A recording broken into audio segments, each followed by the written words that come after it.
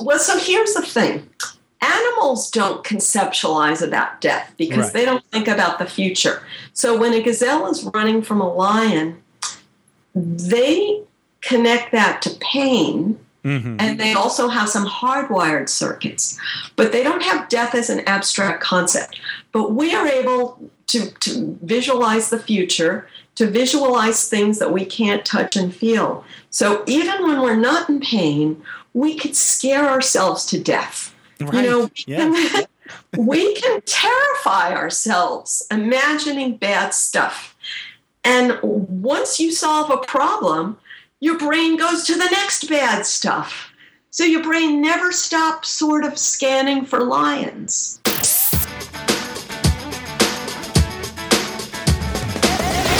Welcome to the show. Thanks for being here. Thank you for subscribing. Today, my guest is Loretta Breuning of Inner Mammal Institute. She is the author of several very cool books. Okay, so there's I, Mammal, Beyond Cynical, and Grease Less. So yeah, so basically she is a retired professor from the academic world, a PhD. And now she's been kind of like working in the space of studying animal behavior and mammal behavior specifically to write about how we all have a mammal inside of us and how to make peace with the animal inside of us. So without further ado, this is a lot of fun, and it helps on many levels to basically understand why we are the way we are. And this was a big light bulb moment for me when I first heard about this. So strap in. You're going to learn a lot, and these books, if applied, can really help you make sense of a lot of behaviors that make us seem a little crazy. But anyway, please enjoy lots of laughing and my chat with Loretta Breuning, PhD, InnerMammalInstitute.org. Enjoy. Are you ready to thoughtfully steer away from your revved up, frenzied, and far too often scripted life? Then welcome to Vroom Vroom Veer with Jeff Smith, where he guides you down the road differently traveled by sharing unique experiences with guests who have managed to shift away from a life stuck on cruise control and veered their way into a more authentic and fulfilling one in all sorts of interesting and kind of remarkable ways. Get ready to Vroom Vroom Veer with your differently traveled road chauffeur, Jeff Smith. And I signed up for your newsletter too. I've basically fallen in love with your work now because it makes a lot of sense. Obviously, you know that. But I mean, as far as like addiction and habit forming, duh. I mean, who am I telling? But you get it that it's not just an academic thing for me anymore. I want to kind of use these things. To me, it explains everything and solves everything. Right. But it really doesn't mesh that easily with people's pre-existing views, and people are always. For me, it does good, for good, me. good.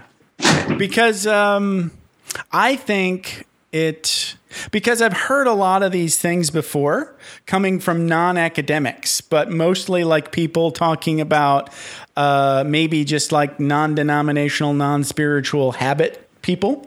Those folks are out there. I see a lot of this stuff in Buddhism. A lot, especially about the when you talk about how cortisol gives you that feeling like you need to do something, right? I need to do something now, right? That feeling. Yes. Lots of spiritual traditions talk about that feeling. Oh, good. Okay. Yeah. The problem I have is the mainstream media picks up from academia, and academia only focuses on politically correct habits, of which there are blaming other people for racism and blaming America for your bad eating habits. And so all of the examples revolve around those two habits.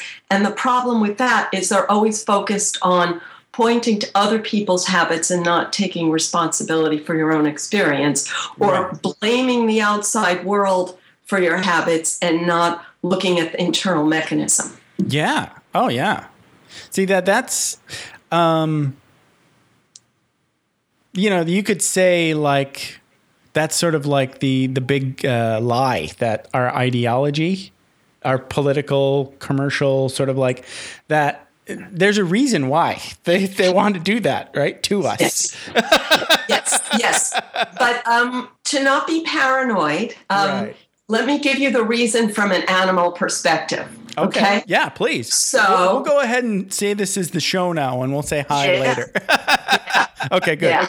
Go ahead, because I've been recording this whole time, so we're okay. Good. Yeah. So when you watch the news, you listen to the news, it's easy to get a repeated, frustrating, downer, almost paranoid sense of things. And it's easy to think that this is because of our times or because of a certain group of people. So it's fascinating to know that all of human history and before that, monkeys have the same dynamic going on. So to me, it's relieving, makes it less frustrating. So I'll give you a simple example. So in every group of baboons, let's say, there's a lot of internal friction. And if you were a baboon, you would probably think, geez, I would just love to get rid of these guys and go out on my own and not fight over every banana. But if you did that, you would instantly be eaten by a lion, and then, or your children would be eaten by a lion. Right. Your genes would be wiped out, and then we could not be descended from that kind of baboon. Right. So we're descended from the guy who said, I'm going to stick with these jerks despite the frustration.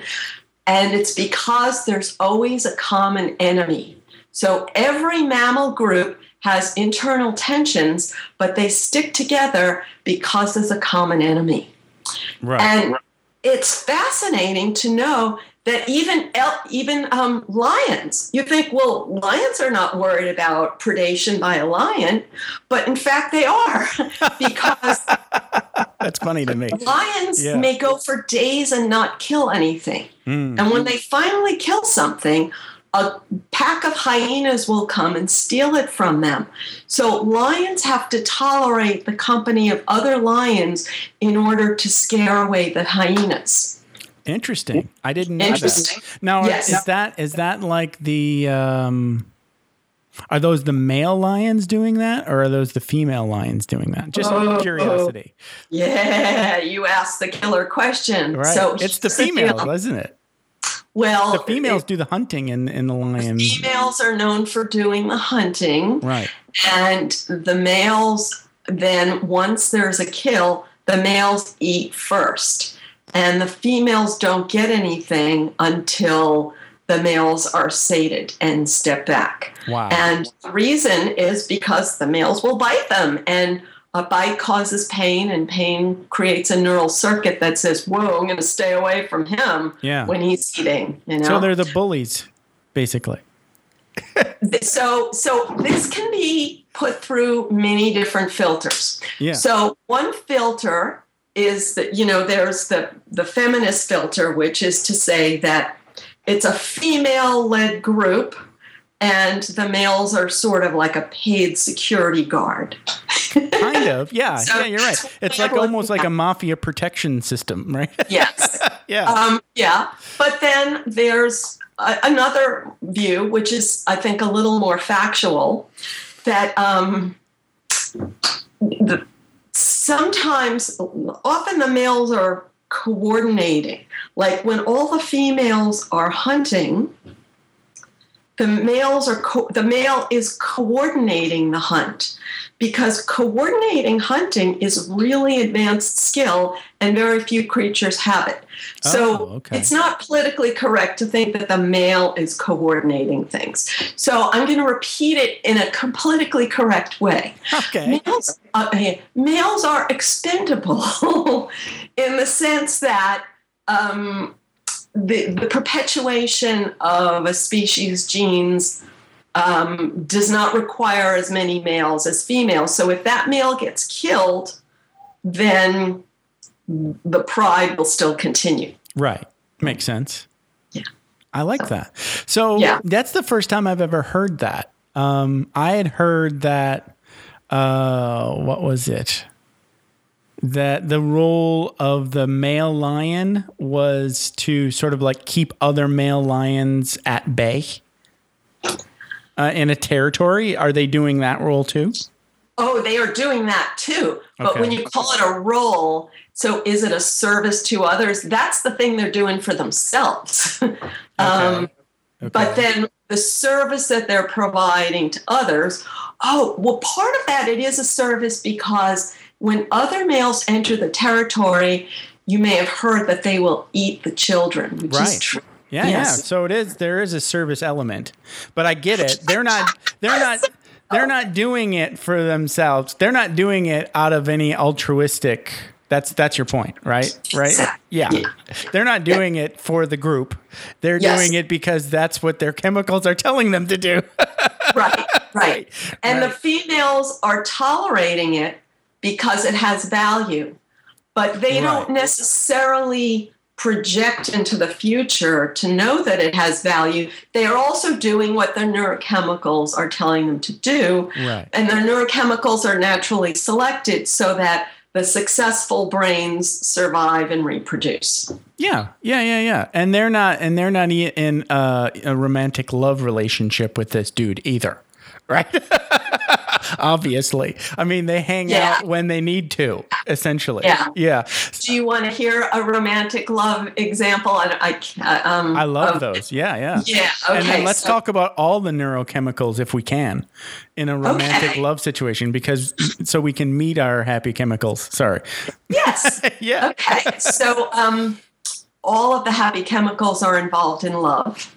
All of the happy chemicals. When I say happy chemicals, I mean dopamine, serotonin, oxytocin, and endorphin. Right. Now, all of them reward you when you do something that promotes the survival of your genes. Now, you're not thinking about your genes, but natural selection produced a brain that makes you happy when you do something that keeps your genes alive. Right.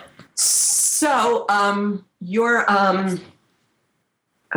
forgot what was the point here.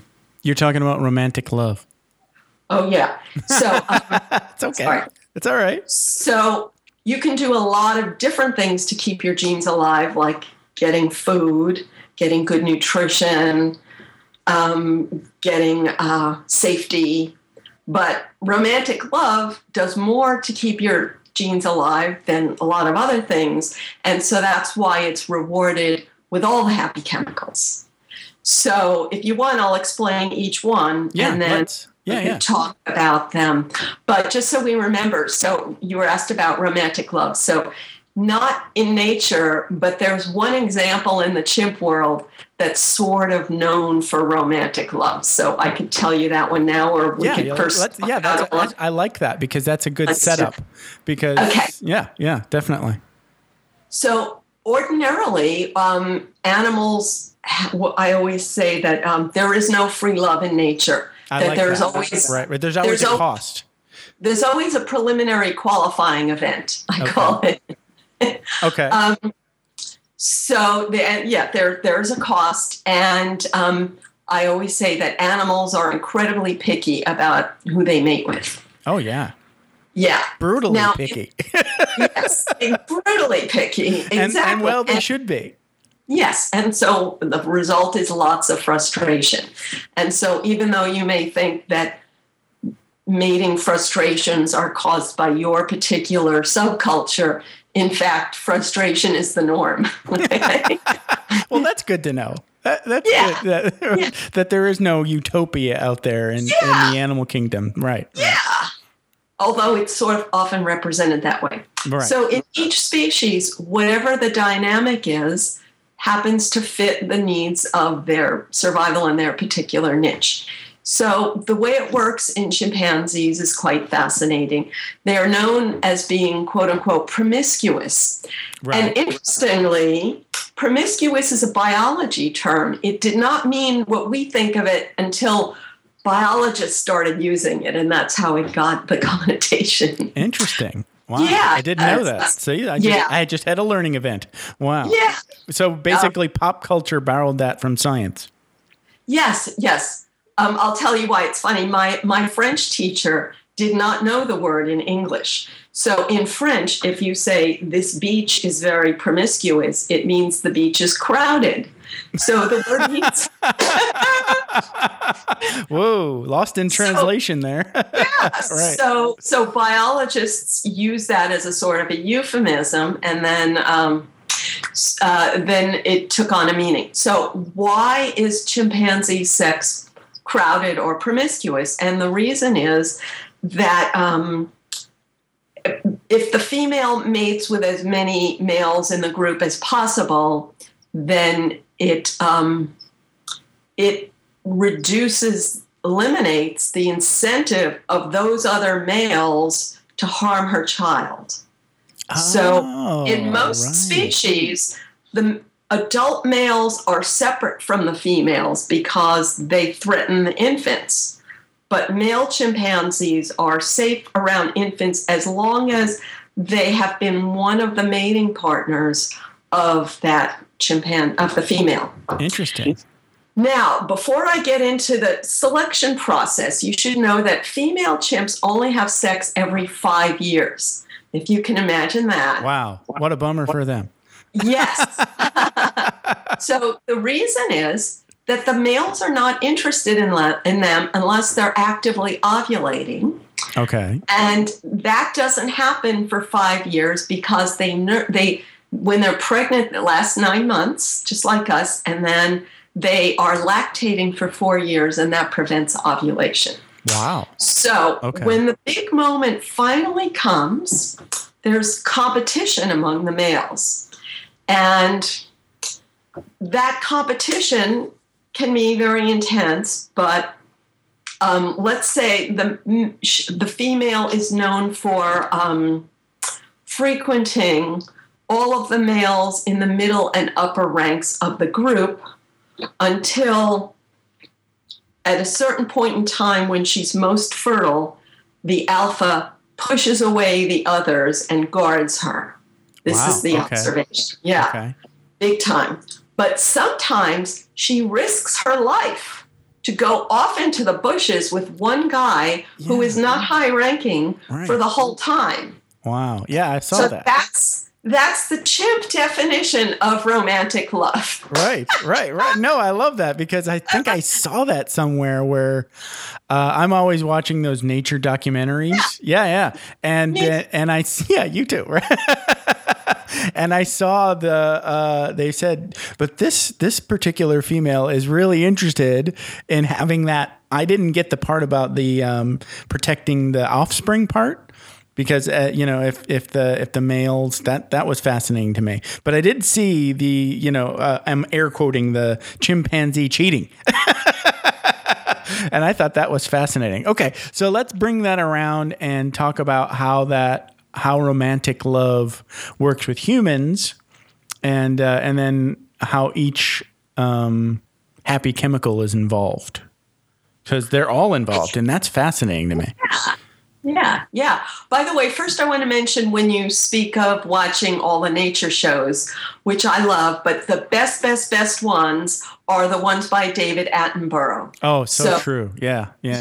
Good. Just want to make a plug for that. And they are sometimes less widely available, but definitely worth seeking out. And I got to love them so much that I went back and collected all the ones that are only available on VHS. Ooh, okay. Wow. Yikes. Now you're going to have to make a project for yourself to convert those to DVD or something.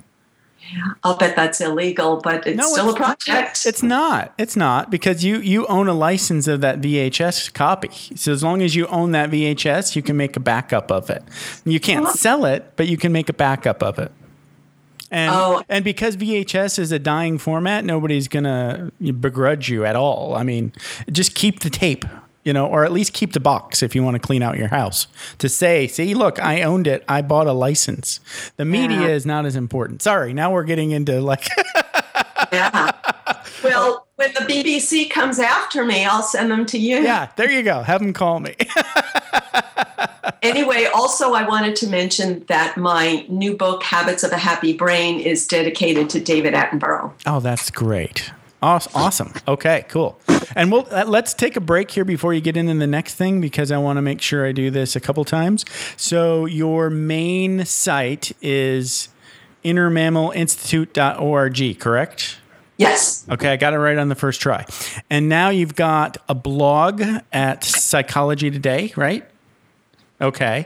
And then your greatest hits, I know, are right on the innermammalinstitute.org. Your favorite blog posts are there. And then it also links to your Psychology Today blog that's live and updated, right? Yes. And my Psychology Today blog is called Your Neurochemical Self, Getting Real with a 200-Year-Old Brain. Oh, I said it wrong. 200 million. Should I say That's okay. Should I say it again? If you want to say it again, that's fine. I'll edit it. Okay. Your Neurochemical Self, Getting Real with a 200 Million-Year-Old Brain. Perfect. All right. I love it. Okay. So we were about to talk about romantic love and then all of the different happy chemicals that are involved. So I guess, where's the best place to start? Well, I always like to start with dopamine, because dopamine is the experience that I think we most think of as happiness, even though it also causes plenty of frustration. Sure. So dopamine is the feeling of, I got it. So it's the feeling you get when you see a way to meet a need. And see a way to meet a need. Okay. Yeah, see a way to meet a need, which means, let's say I'm dying of thirst and I see an oasis. When I see that oasis, I'm thrilled, but I don't have the water in me yet, so I haven't met the need yet. But I see that I'm going to be able to meet the need. So when you imagine seeing an oasis when you're thirsty is a good example. Yeah. Okay. All right. So now relate that to romantic love. I guess that would be related to a mating opportunity. Yes. Okay. But see, here's the thing. Let's say if you're looking, how do you know what the oasis is? Like, let's say if you're in a place where you see lots of potential mating partners, but you don't know whether you can get them. Right. So the analogy is, let's say I'm a lion and I see lots of gazelles and I'm starving, but I know that I won't be able to reach most of those gazelles. And if I run and they get away, I'll exhaust my last bit of energy and I may die of starvation if I run after everything. Right. So a lion scans and only releases his energy when he sees something he can get. That's what dopamine is doing for him. Yes. So dopamine gives you a good feeling that says, I can get that. Right. There's a lame duck that I could chase down, something like that, right? Yes. But now you see the romantic equivalent of that, I can get that feeling. Yeah, okay. So if you see somebody, say like I go to, church and somebody winks at me, right?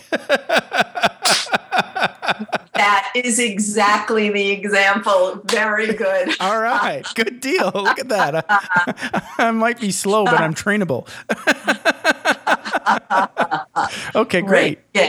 Yeah. So now I see her. She gave me a wink, and I move towards her. So now, so there's another chemical coming up. If she like says I'm married or something, right? I'm gonna get not so happy a chemical. So the not so happy chemical is cortisol, and in the state of nature, cortisol is pain. So let's say when a gazelle is bitten by a lion, that's cortisol, and cortisol creates memory. All of these brain chemicals create a memory circuit. So once you're bitten, you're like, whoa, I'm never going to forget that again. And that's why it's so easy to have a bad feeling about so many things, because everything that bit you once before, your brain is always trying to avoid it. But in the real world, where we're not always dying of thirst and looking for oasis, but we look for rewards, and then often we say, oh, I'm not going to be able to get that, so we're disappointed. So disappointed is not quite as bad as pain, but your brain says, if you don't recover from this disappointment, eventually you'll have pain. So the cortisol starts flowing every time you're disappointed. But the more we try, the more we risk getting disappointed, which is why we're always up and down, up and down. Wow. Yeah. See, now when you started talking about that sort of up and down, that started like really making sense to me. You know, related to, you know, like your generic behaviors of, say, like trying to beat an addiction or something, you know. But let's talk about addiction a little bit more later. So back to like the woman that I saw in church, right? and she winked at me. Okay. So she's got that come hither, you know, sort of look on her face. So I'm going to go and talk to her. And now she says, she starts flirting with me and laughing at my jokes when I know I'm not funny. What chemical might what happy chemical might come around in my body now? Thank you for asking. No problem. So laughing is associated with endorphin. Okay, cool. But endorphin is more complicated than people think. So endorphin is the first happy chemical that started really to get investigated and understood. And each of the happy chemicals is similar to a drug. And as you might guess, endorphin is similar to morphine, which means cocaine, opium. I said it wrong. Endorphin is similar to morphine, which means heroin and opium. Opiates. Yeah. Yes. Okay. Cocaine is similar to dopamine. Gotcha. So that stimulates dopamine. So I said that. Okay. So people who are hearing about runner's high, right, and they get the idea that that's the way to stimulate endorphin, and then they got the idea sort of spread that this state of ecstasy is like a realistic goal, and we should strive for that all the time. Yeah. But when you know physiologically how endorphin works, you can be much more realistic. So, you know, in the nature video, when the lion bites the zebra and rips the flesh off, and the zebra's still able to keep running to try to save its life with the lion hanging on. So that stimulates endorphin. So in the state of nature, endorphin is nature's morphine. It masks pain. The way it masks pain is with a state of euphoria that does not improve our functioning at all, except when we're in this crisis mode. Yeah. And endorphin is only meant to last for 15 minutes because after that, we're meant to feel pain because pain tells you to protect your injuries. So that zebra, in 15 minutes, it will either escape from the lion and protect its injuries, or it will die in an endorphin haze. So we are not meant to be on an endorphin high all the time. So if you try to run every day to get endorphin, you would not get it. If you ask runners, they don't get an endorphin high every day. They only get it when they overdo it. And if you overdo it every day, you're injuring yourself. Yeah. Yeah. So the good news is you get a little bit when you laugh, but only a real laugh, and that's because it creates like a sort of a jiggling of your innards.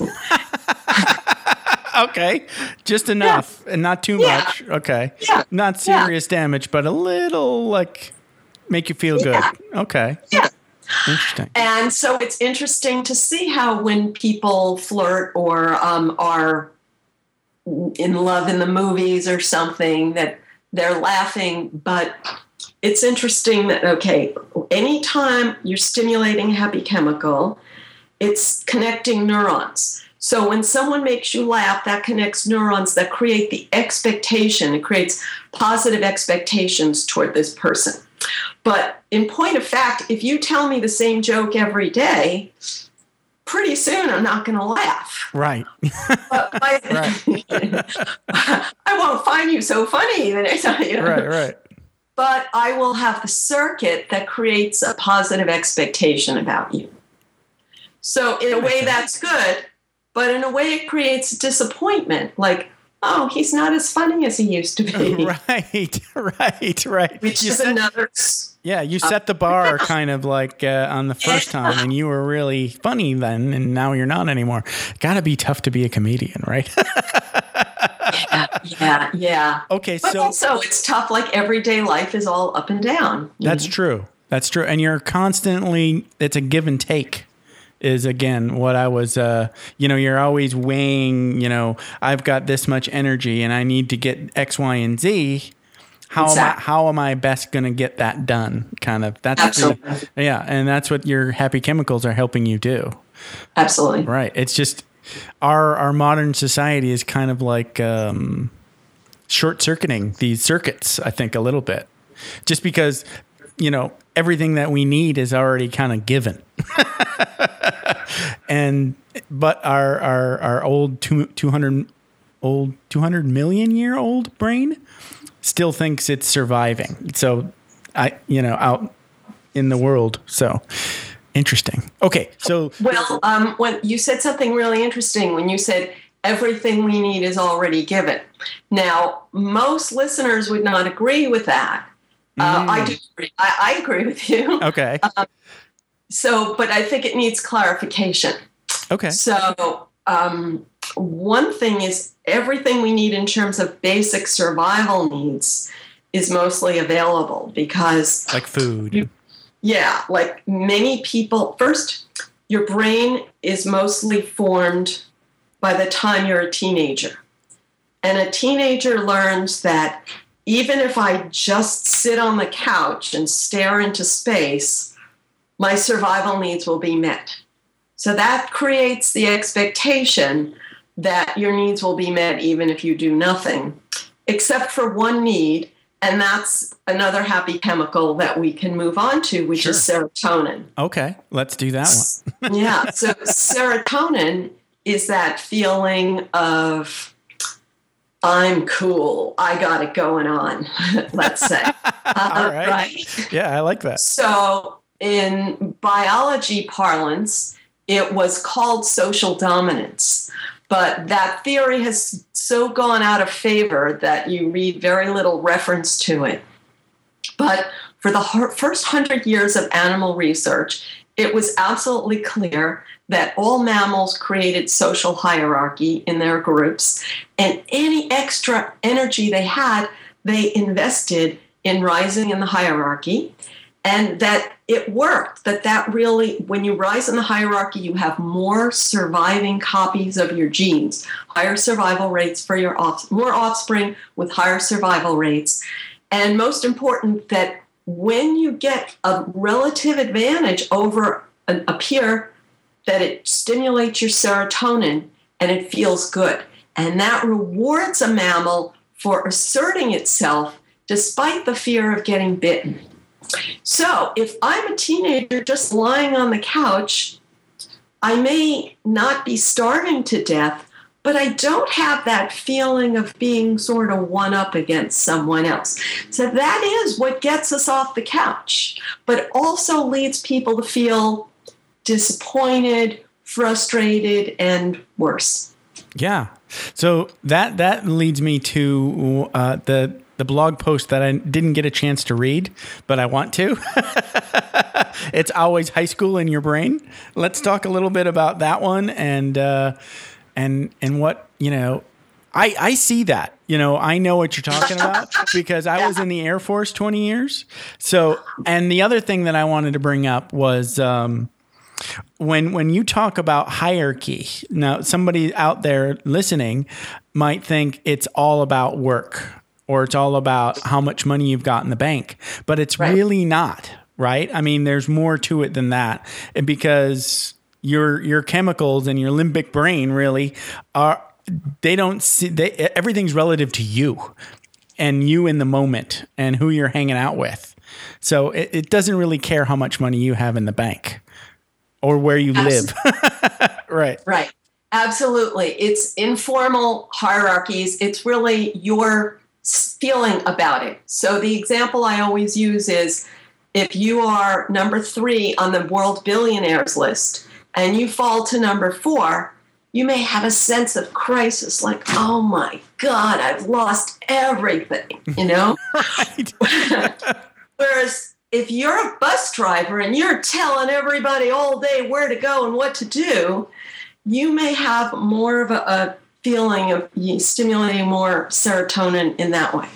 Right. So it's all relative. That was when it's just relative to your personal social situation.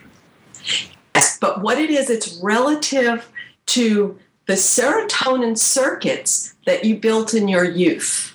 And that generates expectations. So let's talk about why youth matters. And when I say youth, I mean up through... like 8 to 18, or 8 to 20, something like that. Yeah. Well, we can get to the age later. But first, we need to talk about a brain chemical called myelin. Right. So myelin is what turns...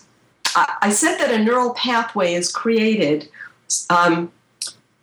We're all born with billions of neurons, but almost no connections between them.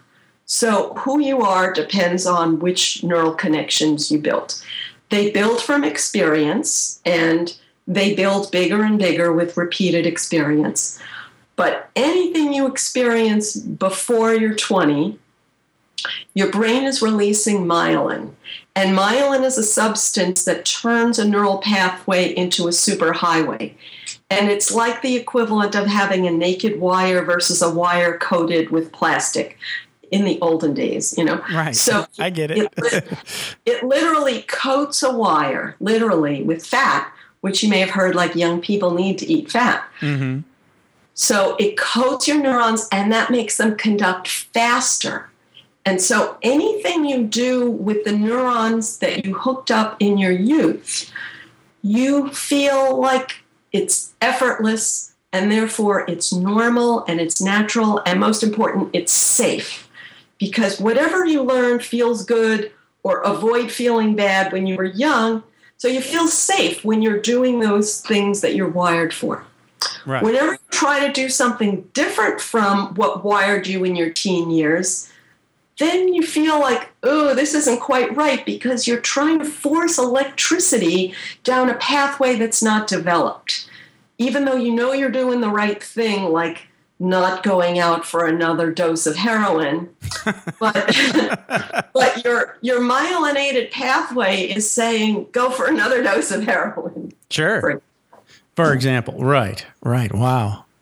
So let's talk a little bit about, because you brought up heroin, it made me think of addiction. And I've been talking to a couple of people now on my show that had been addicts and survived and now are in recovery. And it made me think this, one of them brought up this idea that people that end up in addicted, with the severe addiction habits, and then end up going through recovery, it seems like their formative wiring, their circuitry, their myelinated circuits, are vastly different than mine. Anyway, does the happy chemical, or not happy in this instant, but does your work talk a little bit to addiction and that sort of situation? Yeah, absolutely. So you're bringing up addiction and recovery. So right. We'll take one at a time. Sure. Yeah, I wasn't sure which one you were. So my favorite addiction story, you'll love this. So my zoo had a male elephant who turned 16. And that's very significant because male elephants are it's the only species where the male gets a period when he reaches puberty. Wow. Look it up. Yeah. Okay. I believe you. Unusual. Yeah. It's not exactly, they get a surge of testosterone periodically. And in most mammalian species, there's competition among the males. And that competition depends on a variety of factors in each species, but often has to do with strength. And if the same guy always wins, then all the babies will have the same genes, and there will be inbreeding, and that's not good for the species. So the way it works in elephants is like each guy has a testosterone surge at a different time, and that ensures that each guy has a turn at being a parent so the young don't get inbred. Oh, It's amazing. That's a good system, yeah. Yeah. So, so when our elephant turned 16, the zookeepers wanted to celebrate. They gave him a sheet cake for his birthday. Now, this elephant ate that sheet cake in 1 second, like. Right. Okay. Now, elephants usually live on trees, like they eat tree branches, and they chew all day, every day. So how much effort of chewing and digesting would an elephant have to go through to get the amount of calories that was in that 1 second of sheet cake? Like, it's like all that day. sheet. Yeah. All day a week, maybe. All day a week. Okay. A whole week. All right. So when the elephant eats that sheet cake, his brain says, oh my God, this is it. This meets your needs. Get more of this. Okay. So that's like what heroin would be, for example, or what any artificial drug, that it mimics the real reward that evolved over 200 million years, but it's more of that reward than you could get in nature. So the rewards wire your brain to look for that. And when you get an artificial reward, that wires your brain to look for that artificial reward, because it's so much more than a real reward that, like, your brain's like, oh, I'm not going to waste my time on like writing resumes when I can feel good so fast with this other thing. Right. You know? Right. It's a short circuit. Yeah. Yeah. Whereas writing resumes, getting disappointed, then I get a phone call, I feel good, but then I get disappointed again, but then I have all these little ups and downs. That's real life. So real life is not fun every minute. Right. So our brain evolved. Whenever I feel frustrated, I say, okay, my brain evolved to manage ups and downs. My brain was not meant to be flying every minute. And in fact, when you are flying, you feel like crap as soon as you come down. Right. So, yes. So there's not really a benefit to questing for an infinite high. Right. The benefit is more in sort of feeling confidence in your ability to even things out. I like that. That's a good message overall. Yeah. Yeah. So what are your thoughts then on recovery, if you wanted to take those two separately? Yeah. So the good thing about recovery is, and this can apply to anyone addicted or not, is you learn to build new pathways, and then you learn that you can build new pathways. So what does it mean to build pathways? Once you're beyond puberty and you no longer have that nice myelin stuff, the only way to build new pathways is with repetition. And it takes more repetition than you think it should. And repetition is not fun. Right. So, yeah. And while you're repeating the new behavior, you're thinking, well, this is a big waste of time because that old thing felt good fast, you know? And it's not going to feel good.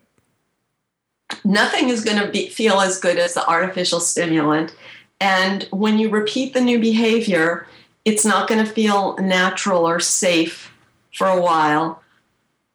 Not because it's unsafe, but because the analogy I use is your brain is like a jungle of neurons. And let's say if I'm going to go on a trip to the Amazon, there's a few freeways in the Amazon. But if I only go to the places in the Amazon that have a freeway, I'm not going to have the greatest experience. I'm going to be very limited in where I can go. And a lot of those roads go to yucky places. But if I want to go to cooler places in the Amazon, like maybe to see some cool tamarin monkey or something, but then I got to slash a trail. So what happens when you slash a trail? Well, first, it's really hard and exhausting. And then if I go back to a trail that I slashed yesterday, it's already grown over. So if I return to the same trail every day for 45 days, that I'll at least slash it enough that I have a little path without having to keep getting out my machete every day. So that's basically what recovery is, to build a new circuit by repeating the same behavior that you like every day for 45 days so that you do build new connections between your neurons. They may not be super highways like you're used to, but they are a real pathway. I love that. That's great. Yeah. So are there like tips that go along with that? Like, do you want to, I know somebody, I think it was the Zen Habits guy always said, when he recommends building habits, he says they should be like small and fun. Do you recommend that too? Yeah. In my book, I have lots of little words to remind you of these sort of pointers to make it easier. Great. So I'm just trying to think of the ones of my language for small and fun. So, the fun thing, I call it graft, which means you already have this neural network, which is sort of like a tree, and you built the trunk and the big branches. You built the trunk like before you were 2 years old, and then you build the branches all through your youth. And later on, we're able to build like little twigs, but we're not able to build like huge branches. So it works better if you build onto a branch that you already have, which is why people often tend to return to something they loved when they were young. That makes sense. If I return to something that I loved when I was young, my something is not really necessarily any better than your something, but my something is already wired to my happy chemicals, and your something is already wired to your happy chemicals. So trying to sort of work with the foundation that already exists in your brain, even though the foundation got there just by random chance of, like when I was young, I watched my mother enjoying this, and when you were young, you watched your mother enjoying that. So we sort of built different branches. Yeah. That makes sense. Now, I want to just, since we're on a similar topic, I want to explain one thing that does not work. Okay? Sure. A lot of things you hear in the media, they get there because someone funded a big study. And someone funded a big study because people want easy answers. Like I could go to the doctor and the doctor will fix me. So one of the easy answers people like is the idea that if your kids are having trouble, don't worry, their brain hasn't matured yet. Don't worry, they'll mature. Bad advice, okay? Right, I agree. The brain learns from experience. So if your kid is, when I say your kid, still in the myelin years, if your kid is having unfruitful experiences, and you think it's going to fix itself, and the word mature means like as if it's going to just fix itself. No, because the brain learns from experience. So if a young person engages in dysfunctional behaviors and they still get all their needs met, they're going to think, hey, this is the way to live. I'm going to just engage in these dysfunctional behaviors and everything will work out fine because it always has. It's really not a good idea to just let it go on the assumption that it will fix itself. On the contrary, you're wiring that kid to believe that that's going to work. And then when they face the real world, they're going to be, whoa, what went wrong? Right. That's the time to step in and say, time out. And say, this is not how this works. Right. That's not okay. I like that. Yeah. And that's not politically correct to say anymore either, right? Absolutely. Right. And once again, you get a really bad short run result, because if this kid already has a lot of their neural circuitry based on that dysfunctional behavior, but you can still hurry up in the last of their myelin years and help them start building a new circuit. Yeah. And just like when people think these myelin years, that's not really, just so you realize why it really matters. In the state of nature, when you reach puberty, you started having babies. Right. But in every species, there's some way to avoid inbreeding. Now, animals can't possibly think about conception conceptually, and yet every species avoids inbreeding. So the way it worked in humans was people often found someone like in another tribe in one way or another. When you move to another tribe, you have to learn new faces, new ways to find food, new ways to find your way home at night in the dark, and often a new language.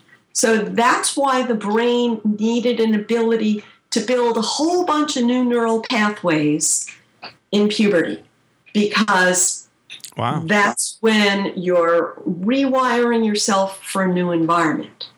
After that, your brain is, excuse the expression, sort of done learning in the sense that nobody likes to believe that, like, I was done learning in high school.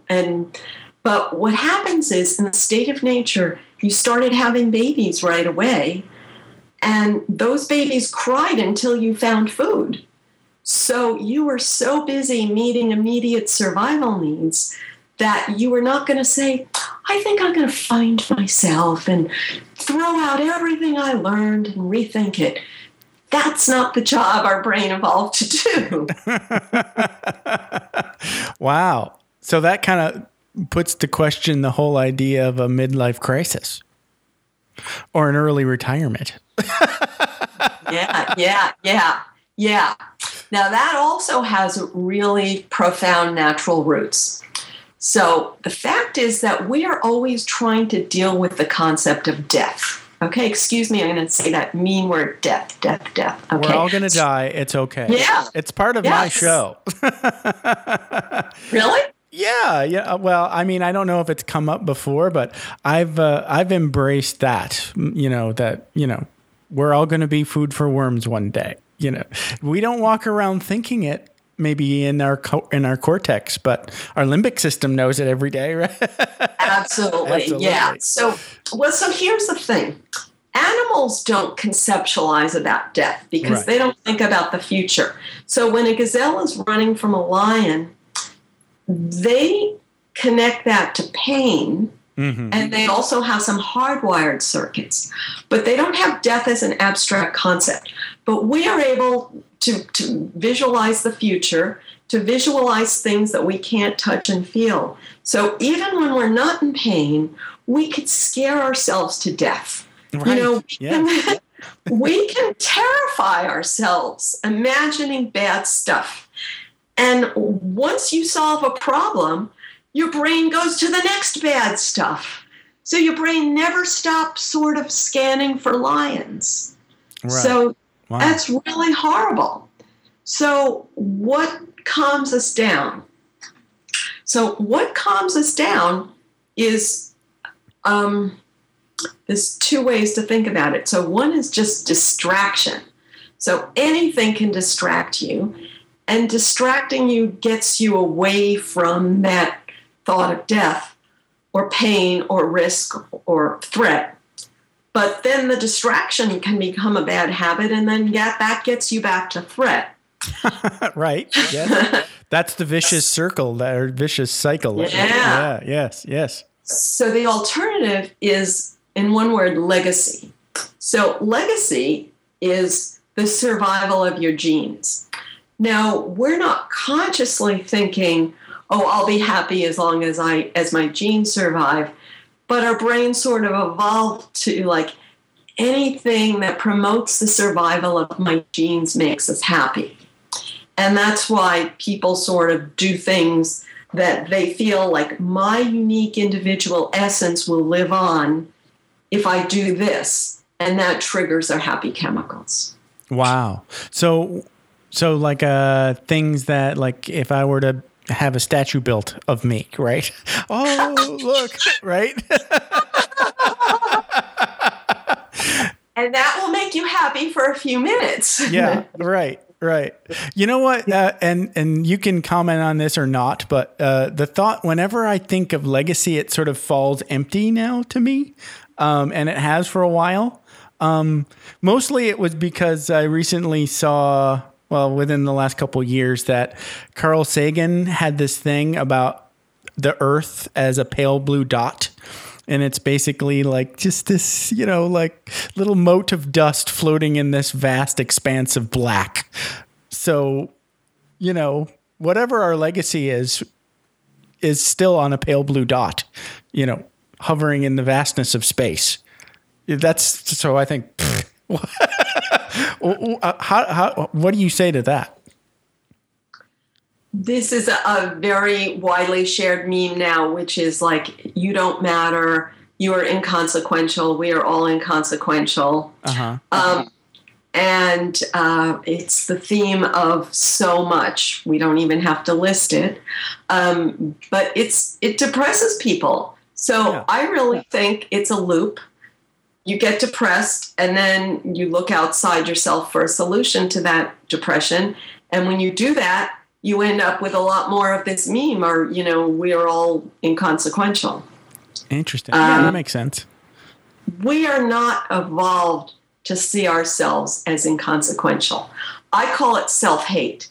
So there's this whole meme of just care about others, don't care about yourself, you don't matter. So I could put it in like the empathy bandwagon is like, if you just care about others, you will make yourself happy. But effectively, it leads people to bitterness because the brain evolved for reciprocity. And so many people have an implied bargain. If I care about others, others will care about me. Right. And then it's like but they don't care about me. Nobody cares about me. Nobody cares about me. Right. So they think they're so selfless, but they end up being really bitter. Sure. So the whole selflessness beam, which is on the empathy bandwagon, it doesn't make people happy. And then they look for a pill. And that's a loop because whatever pill it is doesn't work forever. So then they add another pill to it and another pill and another pill. So my suggestion is to accept the fact that you are a mammal, that your brain sees itself as the center of the world. Your neurochemistry is designed to feel good when you take a step ahead.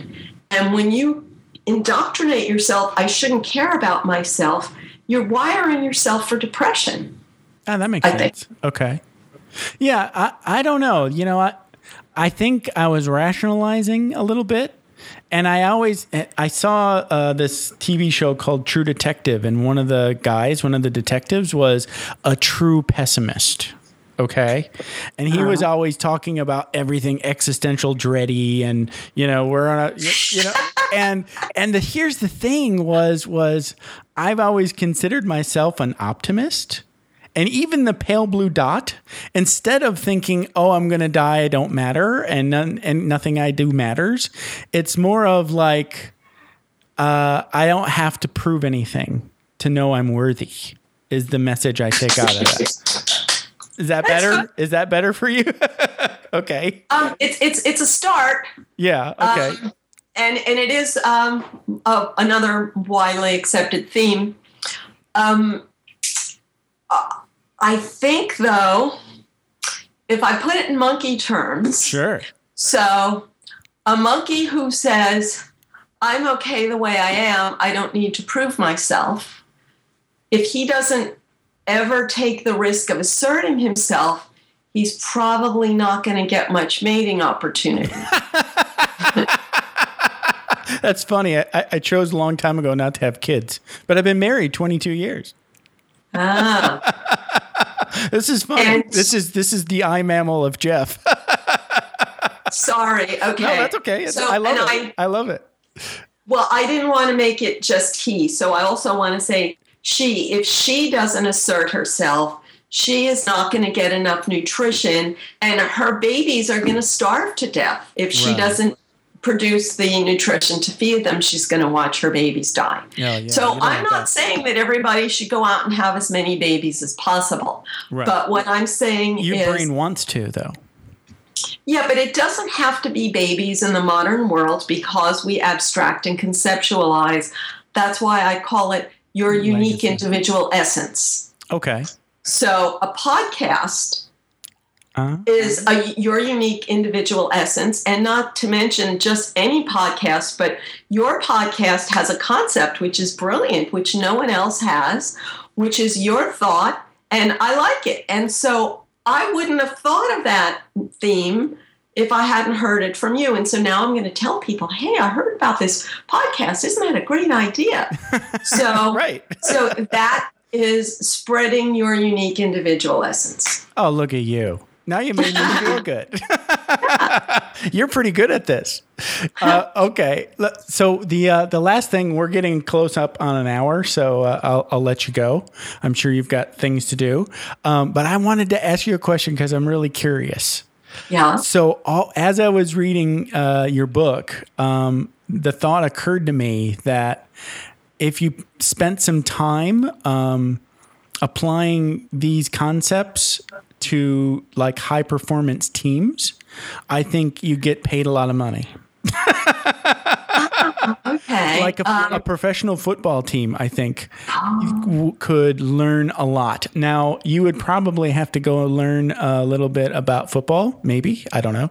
But the social dynamic and the art and science of motivating people to high performance, I think they know a lot of everything that you know. But I don't think that it's been framed the way you frame it. And I know they hire coaches and speakers like every season, and there's 32 of them, and they all have huge budgets. Okay. Right? Oh, okay. So this was a business idea for you. Oh, well, I can see the Oakland Coliseum from my home. Go see the Raiders. Well, thank you. Great idea. Right? Because of your unique individual concept, I was thinking about that Veer moment. Yeah, definitely. We forgot to do your Veer moment. We're just chatting now. Okay, yes. Give us your Vroom Veer story. Thank you. Yeah. Okay. So first, my Vroom, like anybody else, my Vroom is like ups and downs, and had a long career as a college professor. I won't go into all the frustrations, but the way I just summarize and say that, I was always very interested in what motivated people. Had a very good reason. My mother was very unhappy person, right? And she had rages, and when I was a little kid, she would blame her rages on me. Like, if she was screaming at me, that it was my fault that I made her do it. And so my little brain, I thought, I don't really believe that I made you do that, So I've always wondered what made people so crazy. Sure. And had good reason to find the answer.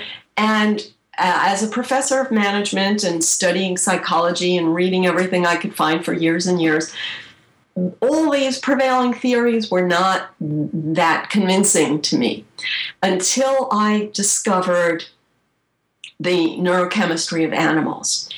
And in every book I read, there was like a little mention of it. And so I started seeking it out and found more and more and more. But it was so much conflicting with what I read elsewhere. And I was like, why is nobody else explaining this? And a moment when I was like, oh my God, this is the deal. I gotta really spread this. So the moment was, there was a zoo in France called the Valley of Monkeys, Le Vallée des Singes.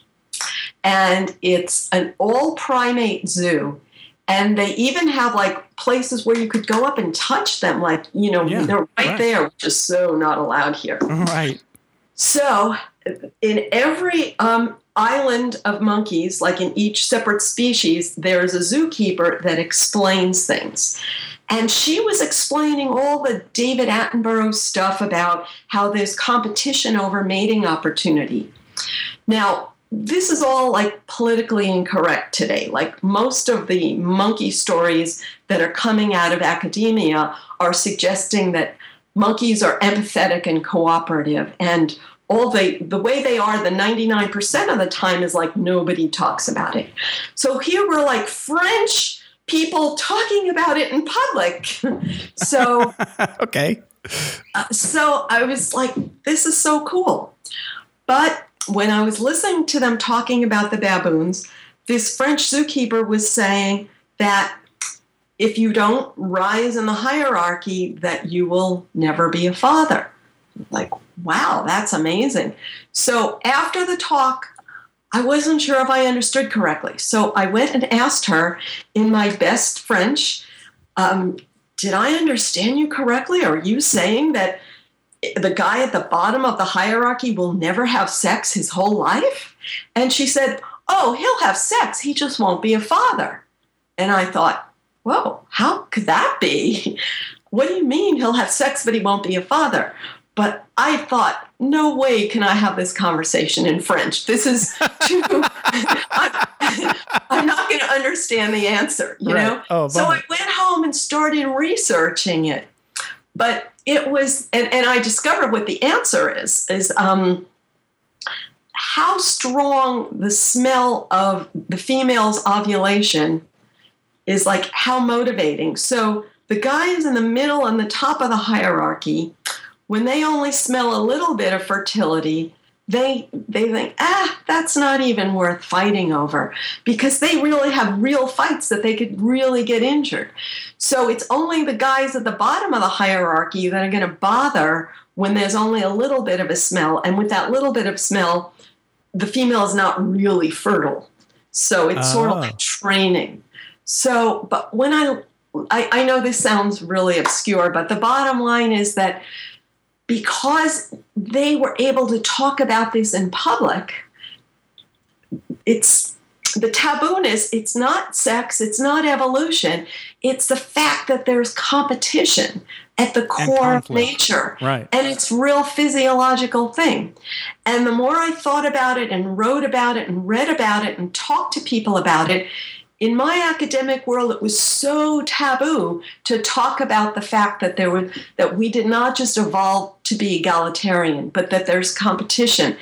And when I started writing about it, I would hear these voices in my head of like, you know, you will be shunned, like you will be ridiculed. No one will ever talk to you again if you acknowledge this. Wow. And then I thought, well, you know what? They talk about it in France, and so I'm going to talk about it too. Good for you. And it was just at that time that I got this email that informed me that I could retire when I was 50. And I was like, whoa, I never thought of that before. And so it's like when I turned 50, I went for it. Congratulations.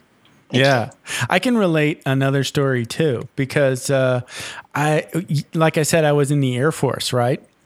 And I know that, you know, that's not a direct correlation of competing for the next higher grade or whatever.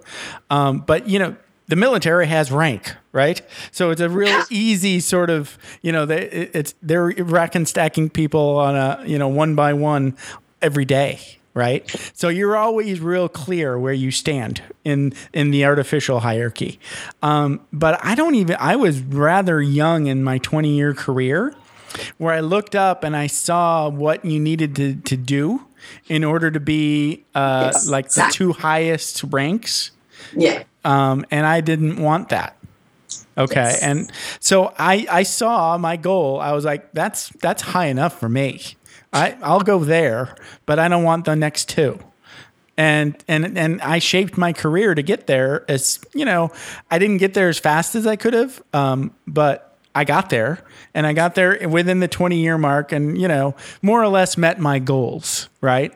So, and I get that it's that hierarchy is an artificial layering over the top of the real neurochemistry hierarchy, but. You know, that's kind of like a cortex decision, right?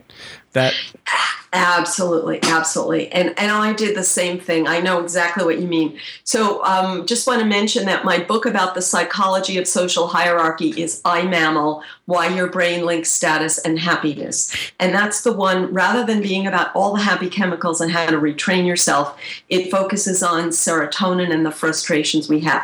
Now, you called it artificial hierarchy, and I agree, but we might call it like formal hierarchy and informal hierarchy. Okay. But most people would like blame the military for creating the hierarchy, or they blame the company, or they blame capitalism for creating the hierarchy. I was doing that. I until I read your book, I was doing that. I thought it was all artificial. I actually thought it was created by the military, that it didn't exist in nature. Now, I had heard about the alpha and the omega and the beta and all that classical sort of ranky thing, but I didn't really apply it to me. But it makes complete sense that animals are doing it all the time, every day. Well, the simple example I always use is if you filled a room with people who say they don't care about status and you lock the door, they will soon form a hierarchy based on how much they insist they don't care about status. So true. Okay, so let's go through your stuff again. InnerMammalInstitute.org, right? That's your main site. And then let's just go ahead and run through your books again.